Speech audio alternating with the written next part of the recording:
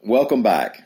Now, if you're an early riser and you're listening to this while it's still dark, you might peek out at the sky. The Leonid meteor shower is supposed to be peaking about now. If the sun's up already, don't worry about it. It was cold anyway. We have some vaccine updates, the latest fat states ranking, and a big birthday for a World War II pilot. My name's Ike Morgan, and we're down in Alabama.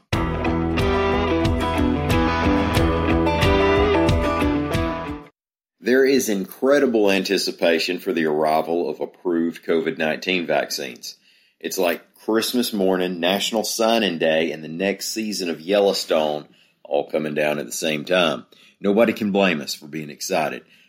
The number of new COVID-positive patients is soaring, and we're all sick and tired of restrictions either in place or hanging over our heads, and yet still afraid of the toll the coronavirus might take cumulatively as more at-risk people get sick. But this too shall pass, if we can hang in there. The Alabama Department of Public Health has announced that doses of a vaccine could be distributed as early as the middle part of December and will be free of charge, reports AL.com's Amy Yerkinen. Those first doses will go to healthcare providers and folks with chronic health conditions. Most of us are expected to have it available to us later on in 2021. From an ADPH press release, quote, distribution of the vaccine will be made equitably to those most at risk, chronically ill, and seniors in all 67 Alabama counties. Now, as you've heard from your impersonal national news sources, the companies Pfizer and Moderna both say they've done some very promising testing with their vaccines, and there are dozens of other companies working up their own.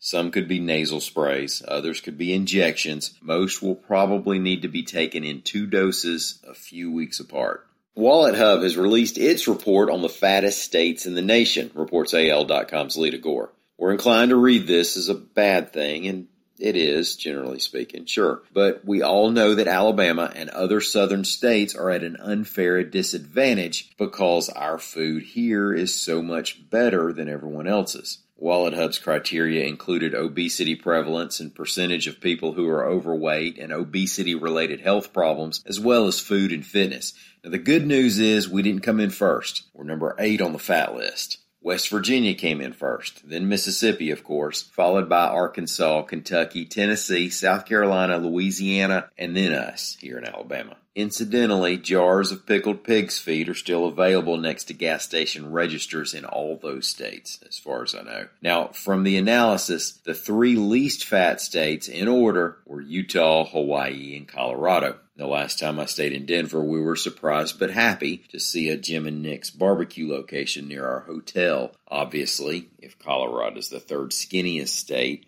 then that Jim and Nick's hasn't been doing its job. We'll give them some time to work that out.